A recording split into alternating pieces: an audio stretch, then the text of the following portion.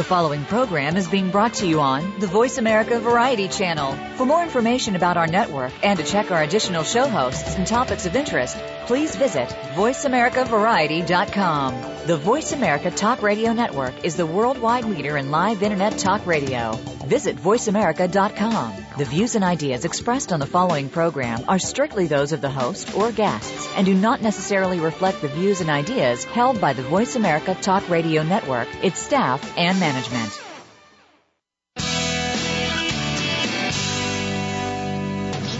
Welcome to Go Green Radio, brought to you by Covanta Energy. Reduce, reuse, recycle. Rethink renewable energy and energy from waste. This program will help start you thinking about how to protect our world and its important resources. Now here's the host for Go Green Radio, Jill Buck. Welcome to Go Green Radio, everybody. So glad that you could join us this week. You know, we have a topic that we have yet to cover because there's been yet to be a book that covers this topic, and I'm so excited that we're going to be able to breach this topic with you today on Go Green Radio. You know, we've talked a lot on Go Green Radio about the impact that human population has on the environment and has on global warming. But what we haven't talked about is how, as parents, we can raise children who have either a low carbon footprint or no carbon footprint. And our guest today is Keya Chatterjee, and she's written a book that I'm really excited about. It's called The Zero Footprint Baby, How to Save the Planet While Raising a Healthy Baby. And it talks about her personal journey to create a home, to create a food and transportation and clothing situation around her baby that actually reduced her overall carbon footprint. And that is the good news for those of us who understand what's going on and the impact and the relationship between human population and the environment, but still desire to have children. So welcome to Go Green Radio, Keya. I'm so glad to have you. Thank you so much for having me, Joe. Well, first of all, I did love your book, and I only wish that it had been on the shelves when I was first having children. In my opinion, this ought to be right up there with What to Expect When You're Expecting, because it's a great book, and it's really anecdotal and fun to read. Before we get into the particulars of the book, I would love to have you share with our listeners your reasoning behind writing the book. What was it that you were hoping to accomplish by putting your story and your research out there? Thanks so much, Jill. Well, I was really what I was doing was putting out all this research that I had already done. So when I was pregnant, I had all these questions about, well, you know, what is the carbon footprint of these kinds of diapers versus these kinds of diapers, and does it matter what kind of prenatal choice I make in terms of the care I receive? And I started doing all this research, and I realized that I was having to go into, you know, the original literature and scour through, you know, medical journals and scientific journals to get this information. And I just thought, that's crazy that this isn't just out there for people who want to know the answers to these questions. And so once I had compiled all that information for myself, I felt somewhat compelled to try and put it out there in a format so that people could use it, so that people wouldn't have to go back and do all of that original research for themselves if they were really passionate, like I am, about having the lowest carbon footprint possible associated with my baby and doing that in order to protect their own babies. Mm-hmm. Well, there has been a lot of attention, as we mentioned earlier, about the impact that human population growth has on carbon emissions and other environmental damage. And there's been so much attention given to this that even some celebrities and outspoken, you know, people of childbearing years have come out and been very public about their decision not to have children, a very conscious decision because of the planetary ramifications. Some environmentalists, and some have been on this show, have even gone so far as to be critical of people who decide to have children. What is your experience with this spectrum of the environmentalist movement, and what's your response to that? So I definitely have friends who feel that way, who are still good friends to this day. And you know, I might be a little bit unusual as a parent in that, you know, I think it's actually a legitimate point to point out that, you know, probably the most environmental option is not to have kids. that wasn't the choice that I made. That's not the choice that a lot of people make. And so I think that it's important that we have resources for people who don't make that choice. And I think that, and I say this in my book, personally, I would rather have a parent of 3 who's truly dedicated to changing the trajectory that we're on, of polluting more and more and more and not having a really livable planet for our kids to be in, than to have an adult who maybe doesn't have kids and isn't creating their own pollution, but also doesn't feel that same kind of passion and doesn't have as much at stake. I mean, parents really have so much at stake when it comes to tackling climate change in particular. And, as a parent, I really feel like it's my job, and I owe it to my son to tackle climate change, to take on the fossil fuel industry, to switch to renewable energy. And I feel like that's while people who aren't parents certainly feel passionate about this issue, they don't quite have as much at stake. And so I think it's important for them to understand the perspective of that parenthood brings, and that might actually bring sufficient passion that we can get over the hump and get to the point where adding kids to the planet doesn't, in fact, cause more pollution because we're using relatively pollution-free technologies. Right. I mean, there is a scenario under which, we really could switch to finite energy sources versus fossil fuels. There's a scenario where, we learn to consume less, and we teach our children to do that. And I have personally faith and hope that we could do that. I have faith in my fellow man and woman. So I agree with you on that. I'd love to start by having you help our listeners understand how a carbon footprint is measured to begin with. What are some of the components of our lives that emit carbon, and what are some of the ways that we can offset those emissions? Talk about your own formula for calculating your carbon footprint and your baby's carbon footprint. Sure. So in the book, I actually have our carbon budget for the year before having the baby and the year of having the baby, just so people can see really clearly what's in there. I look at home energy use that's not, whatever home energy use that is not covered by renewable energy is part of your carbon footprint. So in our case, we have solar panels, and so we don't have so much there. Transportation that uses fossil fuels, again, is a part of your carbon footprint. Any materials you purchase and the carbon that's used to create those materials, again, if they're not made with renewable energy. Food that's produced, food production, and food waste is a big part of our carbon footprint. And then I also include the energy I use at work. And then just to be totally comprehensive, I actually take my share of, the federal government, state government, and city government emissions. And then from that, to get my carbon footprint, I subtract things I do that are removing pollution from the atmosphere, like recycling materials that would otherwise be, releasing carbon in the trash, generating even more renewable energy than our family uses so that we can use some for others, reducing the amount of energy that somebody else uses, planting trees. And so when you add up the sources of pollution and subtract the ways you're removing pollution, you end up with your carbon footprint. And so for us, the challenge we laid out before ourselves is, can we keep our family's carbon footprint going down even as we add a person to our home? And so that was what we defined as a zero carbon footprint in this context. Well, let me ask you this. Let's back up just a wee bit further because, I know that a lot of our listeners are very savvy, but some of our listeners are, still learning where all of these resources are found. Can you talk about some of the calculators that you used? I mean, I can imagine some of our listeners saying, if I open up my refrigerator right now, I have no idea how to calculate the carbon footprint of my food. And, I don't even know where to get started if I look at my utility bill to figure out the carbon footprint of my home energy use. So can you talk us through a little bit more of the basics on that? Yeah, sure. So there are actually lots of online calculators, which are probably the easiest way to go. If you just Google carbon calculator, in fact, there's a plethora of calculators where you can figure out just by putting in information about how much energy you're using, where it's coming from, how much you're buying, and what your diet is. And those are really the big ones.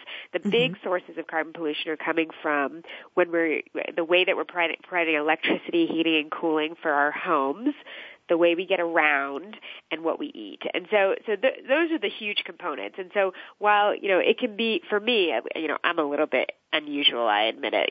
Some people like to count calories of what they eat. I really enjoy counting, the kilowatts of electricity I'm using. So I really get down into the weeds in every little detail.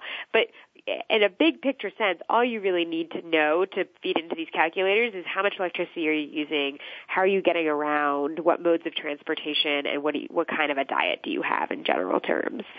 Gotcha.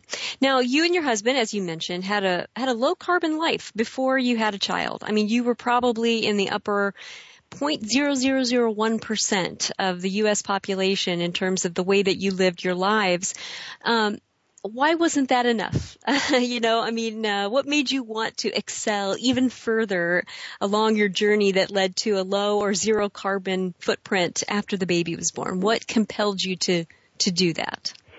Well, I've worked on climate change for a long time, and knowing what the different scenarios for the future was a scary thing going into having a child, because when I think about mid-century now, which is, sort of a term that's used a lot in climate science, people talk about mid-century and the number of heat waves that will happen at mid-century, how extreme weather will be, how sea level rise will be impacting us by mid-century.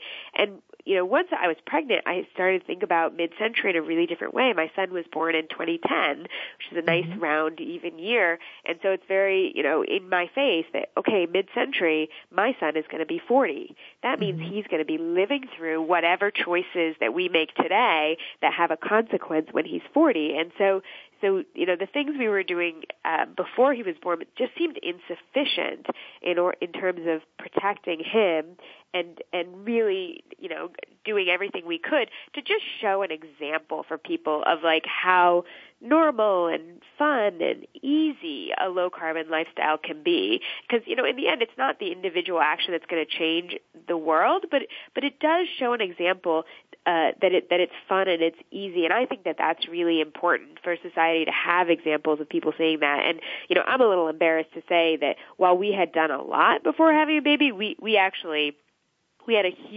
were far above average in terms of the pollution that we were creating from taking flights. And really, we had been taking an embarrassing number of flights. And that was a big part of what we eliminated in order to do everything we could to lower our pollution levels and, give our son and all the other kids out there a real fighting chance.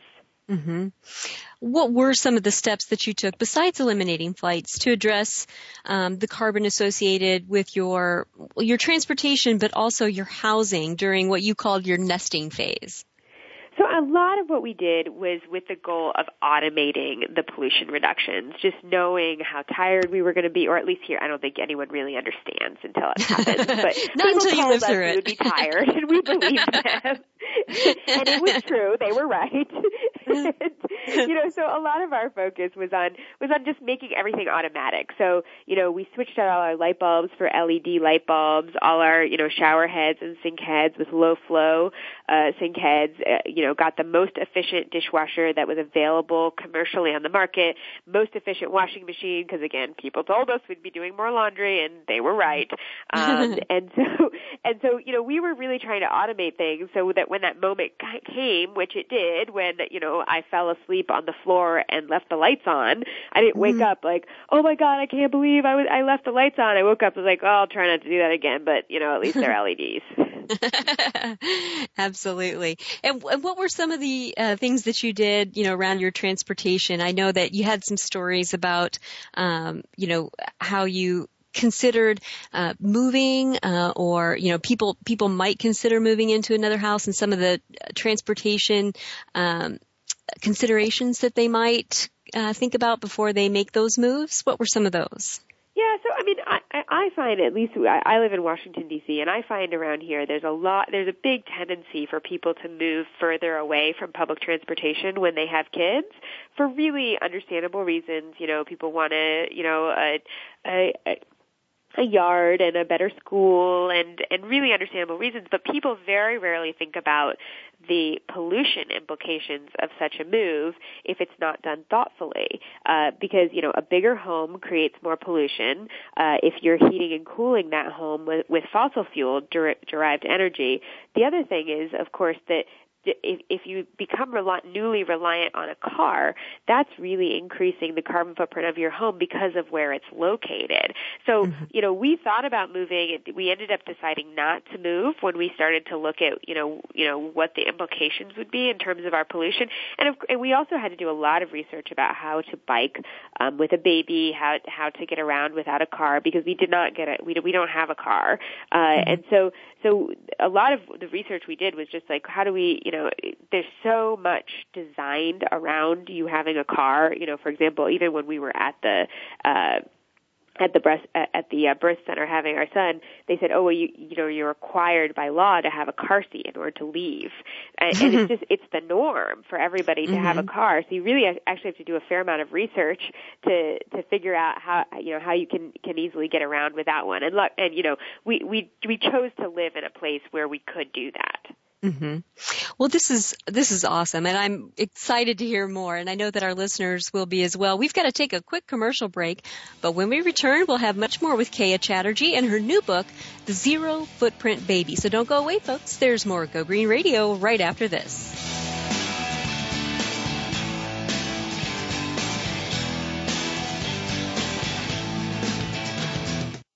News, opinion, passion. Your voice counts. Call toll-free 1-866-472-5787. 1-866-472-5787. VoiceAmerica.com. All round the outermost rim of the shield, he set the mighty stream of the river Oceanus, creating Achilles' shield in Homer's The Iliad, Book 18. Rachel Carson, in The Sea Around Us, said, "All at last, return to the sea, to Oceanus, the ocean river, like the ever-flowing stream of time, the beginning and the end." Moyer's Environmental Dialogues with Dr. Rob Moyer offers lively dialogue and revealing narrative inquiry into how individuals are overcoming obstacles and creating a greener and blue planet Earth. Tune in Thursdays at 3 p.m. Eastern, 12 noon Pacific on the Voice America Variety Channel. Take a wild guess. How much garbage generated in the United States today is converted into energy? Is it 26%, 43%, or 14%? Working here and around the world to produce a reliable supply of clean, green energy, Covanta Energy works with communities to turn household trash into energy. Oh yeah, that question I asked earlier? Today, only 14% of U.S. garbage is converted to energy. Just 14%. Covanta alone processes half of that municipal solid waste into renewable energy for a cleaner world. For more information about Covanta Energy, visit us today at www.covantaenergy.com. The Internet's number one talk station. Number one talk station. VoiceAmerica.com.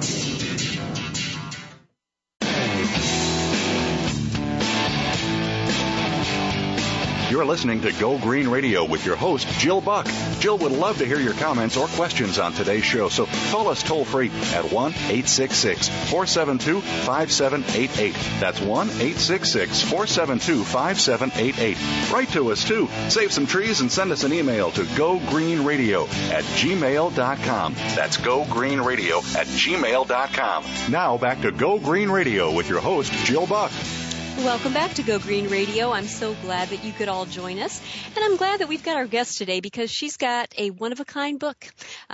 We've never seen anything like this before. She's just released a book called The Zero Footprint Baby, How to Save the Planet While Raising a Healthy Baby. Her name is Keya Chatterjee, if you're just joining us. And I'd encourage you to get out on her website. It's KeyaChatterjee.com. Is that right, Keya? Yep, that's it. All right. Get out there, check out her blog. You can also find a link to buy the book on Amazon.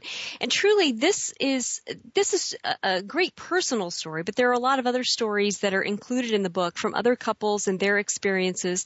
There's also a lot of research in the book, of course. And basically, what I find so encouraging about the book, Keya, is that, we've heard so much from environmentalists, including those who've come on this show, talking about the adverse implications of the growing human population on the planet, and that the environmental degradation associated with that population growth may well overwhelm us. And so, a lot of folks are thinking, well, maybe if we can get a whole generation of folks who are in their childbearing years to rein it in and not have children, well, then maybe we would solve all of our problems. But one of the things that's so encouraging is to see a young, smart couple like you and your husband challenging that and saying that's not the only way.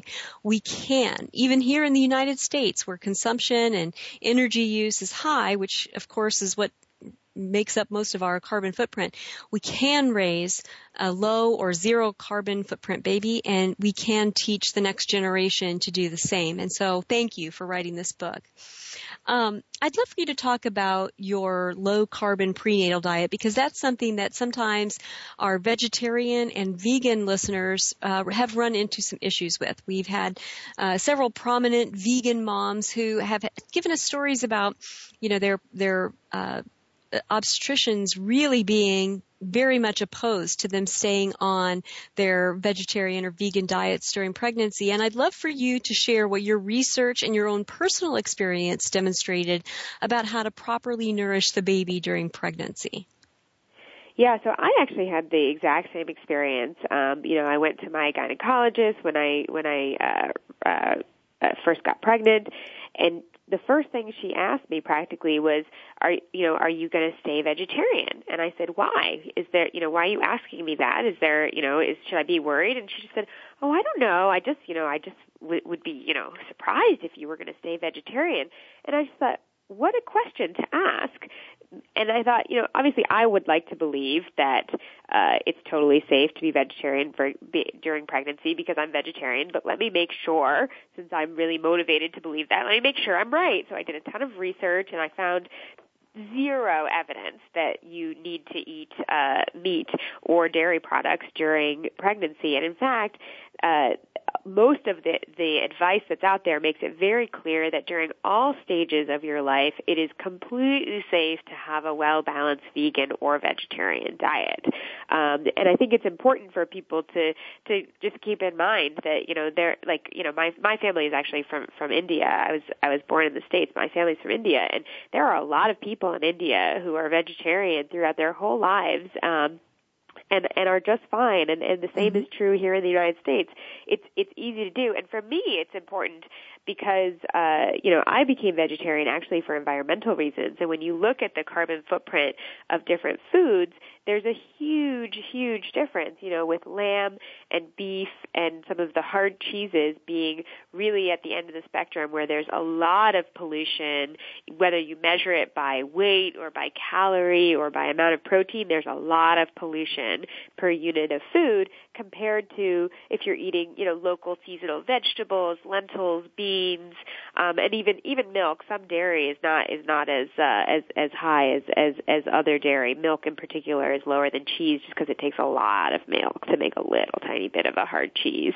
But these are things. I mean, it was very important to me knowing that information to be able to maintain a vegetarian diet, and luckily I was. And the only way I was personally able to do that was actually by changing my prenatal care provider, just because my doctor was not supportive of it. Wow. And did you eat any differently at all when you were pregnant versus when you were not?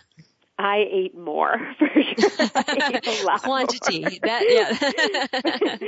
other than that, not really. I will say that I was probably a little bit more careful to keep a nice, colorful, well-balanced diet when I was pregnant. I was more focused on taking care of myself.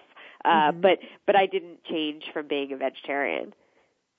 Well, your book also talks about various birthing options and the carbon footprint associated with those. And I have to be honest, that was something that I never thought once about. And I know that may be shocking to some of my most green friends, because I am a very green gal now. But when I was in that phase of my life, it was which military hospital was I going to give birth in? Because at that time, my husband and I were on active duty. And so I never even thought about any other option except going to the military hospital.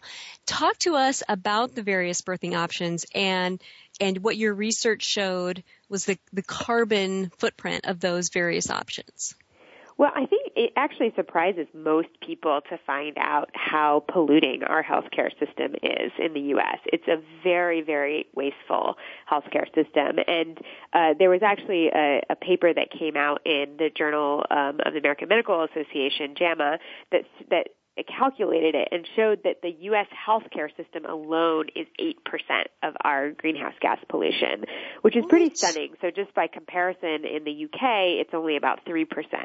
And so there's just a lot of waste in the healthcare system that people don't realize. And so you're not alone. Most people are not thinking about this issue. And in fact, even when I told my midwives that they were very much encouraging me to have a natural birth, and I was like, oh no, I'm totally having a natural birth. I don't want the waste of that epidural kit. They just thought that was the funniest thing they'd ever heard. Like it is not the normal rationale for wanting a natural birth. But it actually makes a huge difference. And all these things you can do to set yourself up for a natural birth. I mean, obviously you don't have final control, but you can set yourself up to have that option of having a natural birth by keeping in shape, by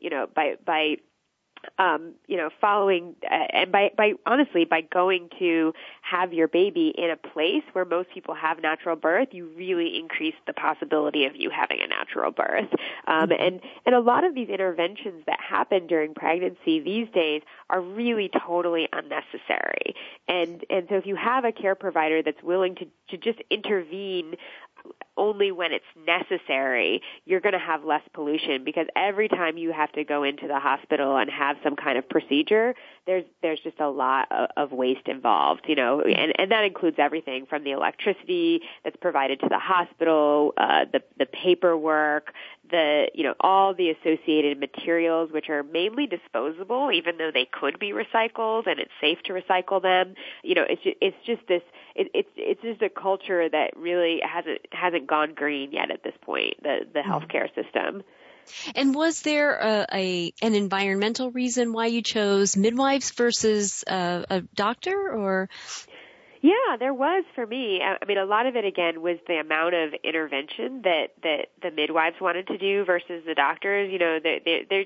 They weren't as interested in doing procedures. They were much more supportive of a natural childbirth, which just requires fewer drugs, fewer materials. Literally like the epidural kit, like I was saying. And so when I talked to the midwives, they were very supportive of having a natural childbirth, but then they were also really supportive of all these things that I was aspiring to do during pregnancy, that I had researched to be safe, that I knew were more environmentally sound, like maintaining a vegetarian diet, like continuing to bike. I got a ton of criticism for biking while I was pregnant, and I think that's lessening as bicycling is becoming more of the norm as a way of transportation. But even 3 years ago, I was so criticized for bicycling while I was pregnant, and mainly because people thought it was unsafe to be exercising. And it was nice to have care providers who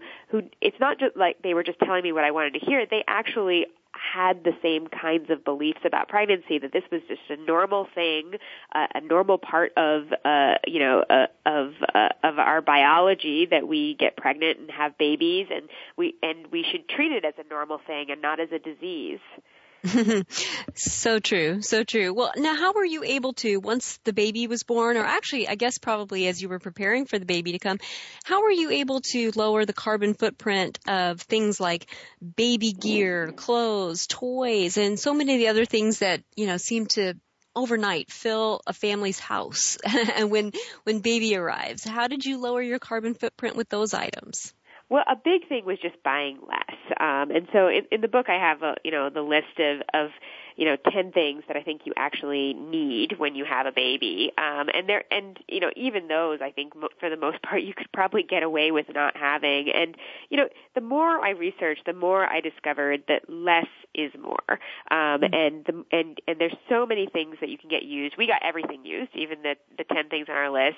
And there's actually a big move towards, what's called collaborative consumption, which is this idea that rather than own something yourself, you can share it and then give it back or share it with others when you're done. And so, car sharing is a big example of that, where there are companies where you just get a car for an hour or a day when you need it, and then you return it and somebody else uses it. But I think that there, now that there's Craigslist and eBay and all these ways to share items with people all over the world, and there's even, baby-specific ways of doing that, it makes it so much easier to not have all of this stuff. And, I definitely had my moments where I thought, oh my goodness, am I doing the right thing here? All my, not all, but many of my friends' babies just had a lot of toys and a lot of stuff, and I just thought, and they were doing it because they thought it was, they were doing it because they wanted their kids to thrive. And of course I want my son to thrive too. And so I was just thinking, am I doing the right thing? And then I started doing all this research into stuff and kids. And I actually found out that child psychologists want you to not have all this stuff. Because, a baby, of course, when a baby, when they're born, I just think it's crazy that people are buying toys for babies. Because, right when a baby is born, all they want is their parents. They just want to be held. They really do not need it. They can't even hold the toy. They're still, hitting themselves in the face. But once you hit kind of the 6-month mark, they're interested in things around them for sure at that point. And, and I found from reading these child psychologists that if you give them a cardboard box instead of buying them any toys, you're actually helping them out. Because the cardboard box can be a house, it can be a car, it can be a phone, it can be even an animal sometimes for my son. And that kind of play is what really helps the brain develop and enhances creativity and helps with kids having increased attention span. And, being forced to use their imaginations and play. And so all these things where I actually worried that I was doing something bad for my son, the more I researched, I realized that the less you buy, the better it is for your kids. Well, and not only does that lower your carbon footprint, that certainly lowers your your budget, your toy budget. And any parent, some of us older parents who have done the big holiday, here's all your gifts or here's your birthday gifts, and notice that the kids just want to play with the wrapping paper in the boxes can tell you the same thing. They love those. So there's some informal research on that too, Keya, just in case you want any anecdotal data. Well, we've got to take a quick commercial break, but when we come back, we'll have much more with Keya Chatterjee and her new book, The Zero Footprint Baby.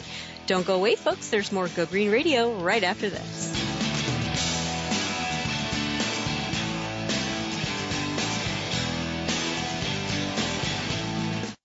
News, opinion,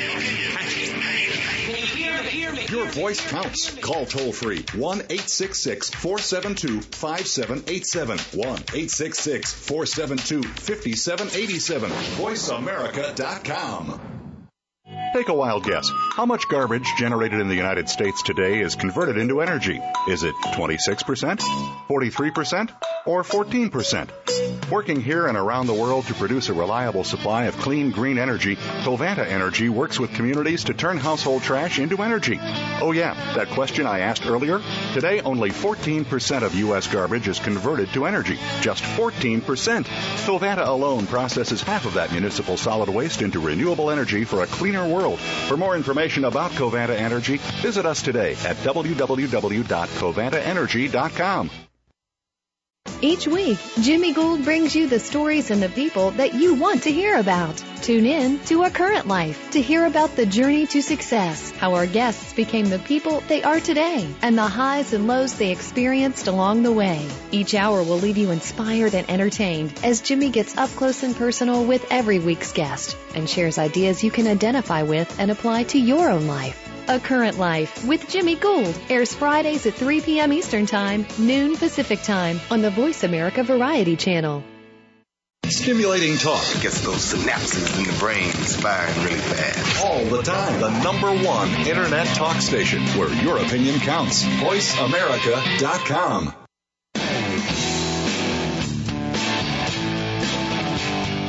You're listening to Go Green Radio with your host, Jill Buck. Jill would love to hear your comments or questions on today's show, so call us toll-free at 1-866-472-5788. That's 1-866-472-5788. Write to us, too. Save some trees and send us an email to gogreenradio@gmail.com. That's gogreenradio@gmail.com. Now back to Go Green Radio with your host, Jill Buck. Welcome back to Go Green Radio. If you happen to just be tuning in, my guest today is Keya Chatterjee. And in addition to being the author of a brand new book called The Zero Footprint Baby, Keya is also the Senior Director for Renewable Energy and Footprint Outreach at the World Wildlife Fund, one of my favorite nonprofit organizations besides my own. She's been featured in multiple media outlets talking about climate change and sustainability issues, including USA Today, the New York Times, Fox News, the Associated Press, the Washington Post, and NBC Nightly News. And we are glad to have you on, Keya. Thanks so much for joining us. Thanks so much for having me. You bet. Well, we've been talking a lot about various ways to get your home ready in a low-carbon way, get your transportation issues set, get some of that initial clothing and baby gear in place when baby comes home. But when they come home, that's when, as you mentioned earlier, you're so tired that it is very difficult to think about anything besides the feed, burp, and next thing, diaper cycle. And so, this is one of those issues because it's been so front page news in many times. We've talked about the impact in landfills that disposable diapers have, and there's quite a movement to go back to cloth diapers. And some people never went to disposable diapers because they intuitively knew that the disposable diapers were harmful. But what did your research show, and what choices did you make about diapers?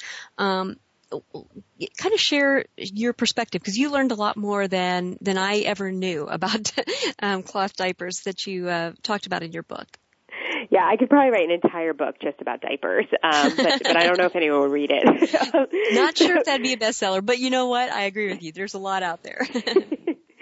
So, I think that the big question people have is cloth versus disposable. So I started my research there, actually, and I started to try to understand what is the carbon footprint of each of these options. And there's a lot of confusing information out there. But basically, the cloth diaper, the pollution associated with the cloth diaper is all in the use of the cloth diaper. The pollution associated with the disposable diaper is all in its manufacturing. And so if you use cloth diapers in a really low impact way, they are much, much, much better for the environment than disposable diapers. If you use them in a very high impact way, they're not that different from disposable diapers in terms of the carbon pollution. And so, for example, I give a list of 10 things you can do while cloth diapering to almost eliminate pollution from cloth diapering. And one key one is line drying. Clothes dryers use a lot of electricity, and if that electricity is not coming from renewable energy, well, that's a lot of pollution every time you run the dryer. Much, much more pollution than is coming from a washing machine. And so getting used cloth diapers is another way that you can reduce the carbon footprint of cloth diapers. And so there's a lot that you can do, but fundamentally that's the difference. And I think that while it's really, really top of mind for parents because they're elbow deep in diapers for a while there, it's also, I think, important for people to realize that it's not an enormous part of your carbon footprint. And so in the very, very back of my book, I have a comparison of the carbon pollution created or reduced by different actions. And cloth diapers, for sure, they save pollution if you're line drying them, but it's not a huge, huge difference. Now that said, it just personally drove me crazy, the idea of having disposable diapers. Like, I just could not do it. I couldn't be putting those things in the trash. And I found that I loved cloth diapers, and there were a lot of reasons to use cloth diapers beyond the environmental reasons. They're cute. Like, they're very cute, the cloth diapers that you get today. And they simply have more of what's called blowouts, which, non-parents might not know about, but in disposable diapers, sometimes poop actually comes out of the back of the diaper and hits your baby's head. And that is not fun to clean up. And I found there was much less of that with cloth diapers. But then what we did is take a step even further, and we, for the first year, actually didn't use diapers at all and did something called elimination communication, which is, cueing a newborn baby to use the potty just right after they nurse or eat so that you don't have anything to clean up at all. And that was by far, I felt, actually the easiest way to go. Well, and I was reading that section, and I was imagining being able to do that with a first child.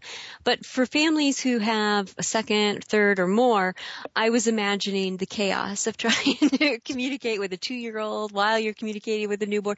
That would be a tough one. I'm not saying that it couldn't be done, but I could imagine that would be even more challenging if you had your hands full with either additional children, pets, what have you. That could be tough, but my hat is off to you and the patience that it takes to do that. I think that's pretty awesome. I remember when I was a brand new mom, and this was, 21 years ago, the idea of breastfeeding my child was kind of shocking to some people in my family because the generation that came before was very happy with things that were packaged, things that were convenient, things that they saw as very modern and advanced, like baby formula. And that was considered the thing to do. That was modern, that was couth. If you had the means, you did not breastfeed your baby.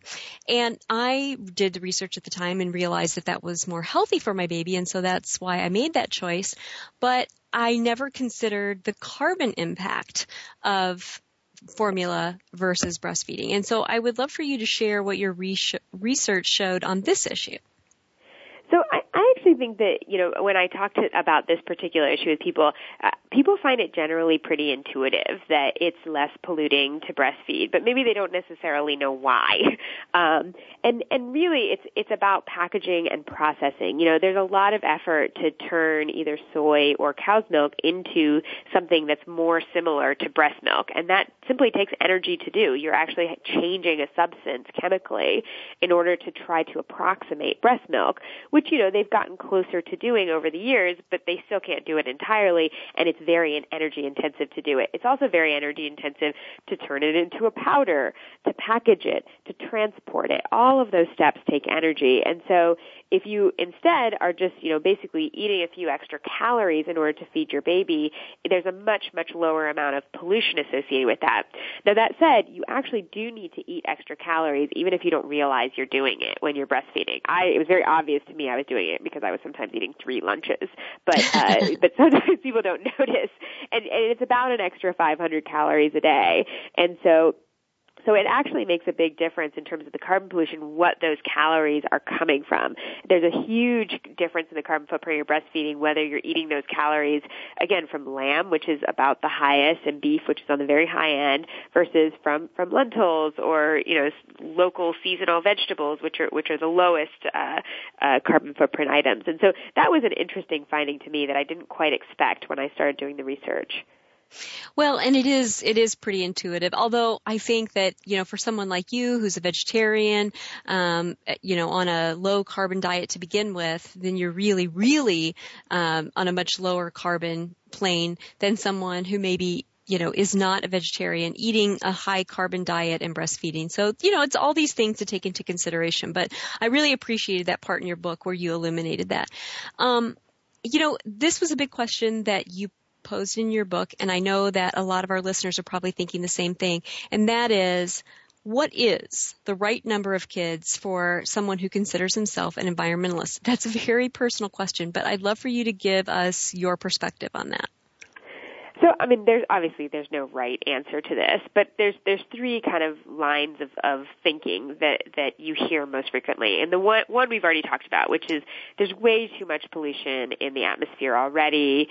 The atmosphere is kind of like a bathtub, and it's getting full of water. And so having no kids is the best option.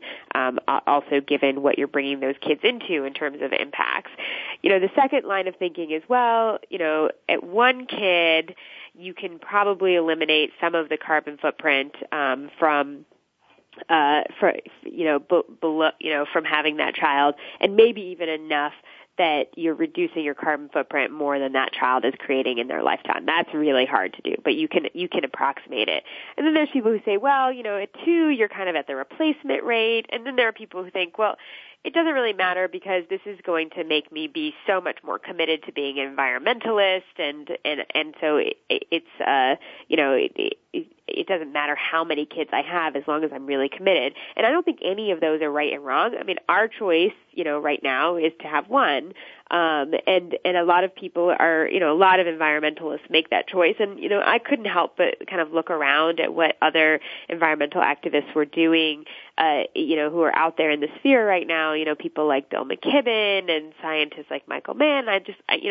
Even people like Paul Ehrlich, who write a lot about population. I just thought, well, a lot of these folks have 1 kid, and for us that was the right choice. My friend Leah actually says something all the time, which I find more and more true as I see the world around me, which is that this is such a personal choice driven by your personal experience. But she often says, well, 1 kid's like an accessory, and two is really a lifestyle, and we thought, we like this accessory level. This is a pretty cute accessory, and that works for us. That's pretty good. Well, we've got to take a quick break, Keya, and when we come back, we'll have more on her brand new book. Folks, check it out, The Zero Footprint Baby. Don't go away. More Go Green Radio right after this.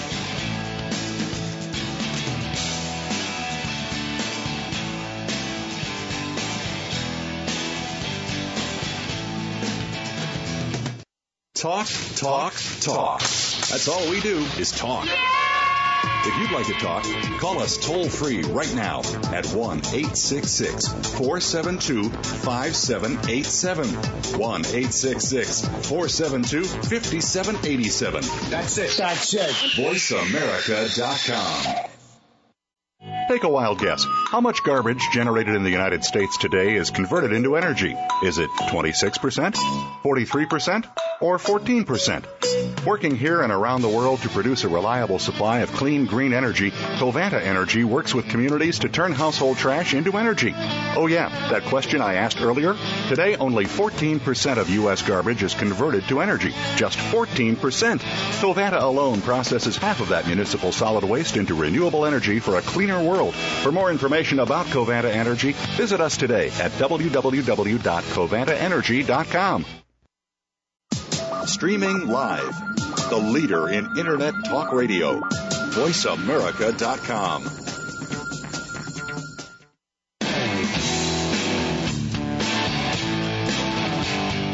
You're listening to Go Green Radio with your host, Jill Buck. Jill would love to hear your comments or questions on today's show, so call us toll-free at 1-866-472-5788. That's 1-866-472-5788. Write to us, too. Save some trees and send us an email to gogreenradio@gmail.com. That's gogreenradio@gmail.com. Now back to Go Green Radio with your host, Jill Buck. Welcome back to Go Green Radio. So glad that you could join us, and very happy to have our guest today, Keya Chatterjee. If you're just joining us, her new book, The Zero Footprint Baby, is all about how you can save the planet while raising a healthy baby, and it's available on Amazon, so check that out. I found the chapter that you wrote on adoption to be really thought-provoking, and I hadn't really considered all the various ways that you evaluated adoption options. And I'd love for you to share with us the carbon emission equation for each of these types of adoptions, and talk about, the environmental impact of adopting a baby. Sure. So adopting a baby is something that I actually hadn't done that much research into until I was writing the book, and I wanted to write about it. And there's no question that adopting is by far the lowest carbon footprint way of becoming a parent.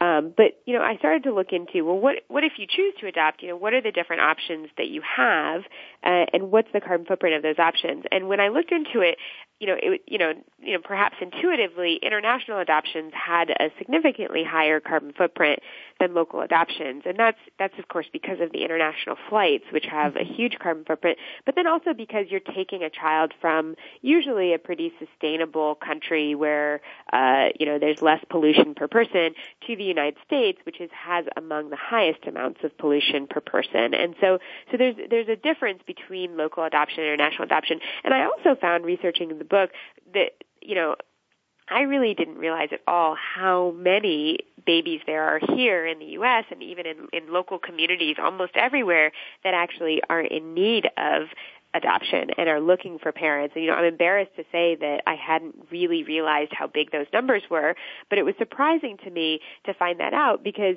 I had seen so many people doing international adoptions. I had just kind of assumed it was because they weren't able to do local adoption. So it was surprising to me to find how many babies there are out there waiting for a family. Mm-hmm. It's so true. And that was a great chapter. They were all great, but I really enjoyed that one a lot. What advice do you have, Keya, for our listeners out there who want to follow in your footsteps? They're like, right on, count me in, but they don't have the support of their family and friends. What advice do you have for them? And I wrote the chapter on bringing others on board because a lot of people are in that situation. And honestly, it's really hard when people are questioning things that you're doing. I think that when people do criticize you, I think it's really, one thing for me is just to always keep in mind that it's coming from a good place and to try and restate their statement or their question in a way that's less offensive. And so if people are like, don't you think he has a cold because he's eating vegetarian? I say, that's a really good question, whether or not diet is associated with illnesses, and I've looked into it. And, I just kind of restate things in a way that works for me, where I can, calm down and answer the question. But I think it's so important to find a community. So, I think a lot of the reason I wrote the book was also so people would feel that sense of community and know there are so many other families out there that are making these same choices. And it's so easy to find a community online now. So there's places like Moms Clean Air Force and Climate Parents, and there's tons of places where you can find a community. And I would definitely encourage people to reach out and form that virtual community. And I think that most people will find that they can actually find people locally as well who are doing the same things once they start reaching out virtually. There's so many more people practicing these things than people realize. Even I had no idea how many of my friends were using cloth diapers until I started, posting on social media about it. Mm-hmm. Well, and you feel insecure enough as a new parent. Every little decision that you make, if your mom or your aunt or your grandma or, a good friend questions it, it can really cut you off at the knees because, you're a newbie. Yeah. And even though you research things, there is some collective wisdom that we hope to tap into from previous generations. And so that can be a very insecure place to be. So it's good to have those resources to go to when you do need some support. Beyond taking action to reduce the carbon footprint of your own family, you have some very specific guidance on broader advocacy to reduce carbon emissions. I'd love for you to talk about what you termed nap time activism. Yeah, so I think individual action, as I said, is really important because it shows people what's possible if we get the right policies. But in the end, we have to get the right policies. And so that's why, I wanted to share a little bit of the research about what the most effective kind of policy advocacies are. So, it's really incredibly effective to tell your personal story, to say what you're doing in your life, and to reach out to your member of Congress because they actually, believe it or not, do have to respond to what their constituents believe. And the reality is that, we have a moral obligation as parents to do this for our kids, but in order for us to be able to get on the track of sustainability, we need to be able to break the stranglehold that the fossil fuel industry has on our democracy right now. And the only way we can do that is by voting and by being active in society. And it's very easy to feel like, oh, there's no point. How can you change anything? They don't care. But you have to remember that this is a democracy. They do care, and they have to care. And research shows that they do respond to personal stories. And so I spend a lot of time for that reason explaining to people what we need to do if we're going to break the stranglehold on our democracy that big oil currently has. Well, and what about local advocacy as well? Because on the one hand, some of the federal legislation would be aimed at things like cap and trade and lowering our carbon emissions, and increasing our renewable energy portfolios. But on the local level, there are some climate change adaptation and mitigation strategies that we need to be thinking about as well, particularly if we hope that our children will grow up and live in the same place that we do, to make life sustainable and continue the thriving communities that we hope to pass on to our children. What kind of local activism do you advocate? Well, there's, I think one thing is that, if people are on social media, which I think is actually a really good way to do activism these days, it's really important to be, following your local elected officials and seeing what they're saying and seeing what they're doing and giving positive feedback when they're saying and doing things that are helpful. We actually have a resource on our website at World Wildlife Fund, if you go to earthhourcitychallenge.org, where you can write a letter to your local elected officials. Wherever you live in the U.S., you can click on a map and get to your local elected officials and urge them to take action. And they're actually usually, it takes much less to get action at the local level in many cases. And so that can be a really rewarding way to start for sure. And it makes a huge difference. Just the trends that we see right now are really quite dramatic in terms of, especially in cities, how much influence they have over pollution. So for the first time in history, more people live in cities than in rural areas. 75% of pollution is coming from cities. Like, the pollution is much lower per person, but because there's so many people in one place, it's a great way to make a really big difference with local activists. And cities totally get this in a different way because they're on the front lines. And the mayors, when there's an extreme weather event and there's flash floods, they're the ones that have to deal with it if a family dies in a flash flood. Like, they get what's happening right now, and they're really motivated to do something, and they just need to hear that people are behind them to take steps that are, even further. I completely agree. I think sometimes, people get a lot of their news from cable news, and that's so incredibly hyper-focused on national issues, and that's not wrong. We need to be engaged in that, but there is a lot of state and local public policy and public action that needs to be going on, including, infrastructure updates that will help us, thrive under climate change conditions in that mid-century to and beyond that we were talking about earlier. When I started my nonprofit organization, the Go Green Initiative, back in 2002, it was meant to be an environmental education program for schools, and I was a PTA mom at that time. I had just gotten out of the Navy, and my feeling was, look, it is not enough to prepare our children for the future. We can do better than that. We need to prepare the future for our children. And since 2002, parents and teachers and principals and students from schools in all 50 states and in 73 countries around the world have gotten on board and have started to do things to lighten their load on the Earth's resources. So I believe, as you do, that parents have skin in the game. They have an investment in the future and an obligation to protect their children from harm. And so I think that they can be very powerful advocates. In the couple minutes that we have left in the show, I'd love for you to share your vision, what you believe parents could accomplish if we became climate crusaders, if we became those advocates that we really could be. Well, thank you for all the work that you do. It's just amazing work, and we're obviously totally on the same page here about the role that parents can play. I think that the potential is incredibly enormous because, again, we feel this moral obligation, just like it's our responsibility to keep our kids out of the street or prevent them from falling into the pool. We got to protect the planet for our kids, and we as parents can totally do it. I often tell people, do not mess with a mama who is protecting her baby. Just don't do it. And this is a country where, we put a person on the moon. We decoded the human genome. We invented the internet. Do not tell me that we can't slap a bunch of solar panels on roofs. And a lot of the decisions that need to be made are decisions that families and parents will make. And so, if you look at the potential of parents to make a difference here, we're talking about a situation where the technology to solve the problem is here. It's now. It's even a simple technology. It's renewable energy. And, prices, even we bought our solar panels in 2008, prices have come down 80% since then.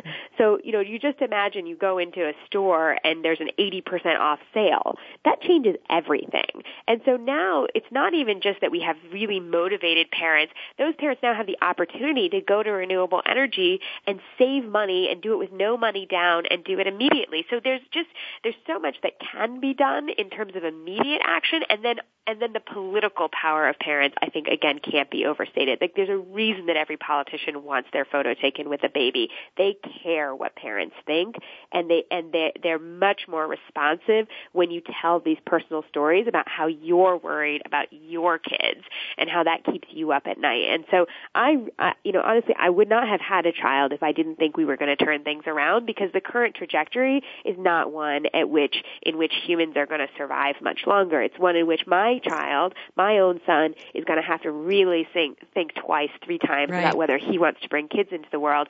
And we don't want that, and we don't have to have it, and I fully believe we can avoid it. Absolutely. Well, thanks so much for joining us, Keya. And thanks so much for joining us to our listeners. More Go Green Radio next week.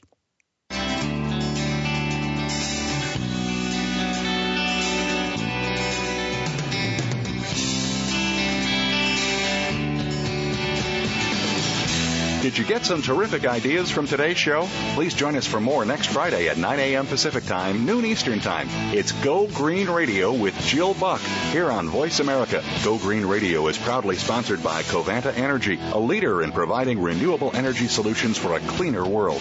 Visit www.covantaenergy.com for more information. We'll see you here next week.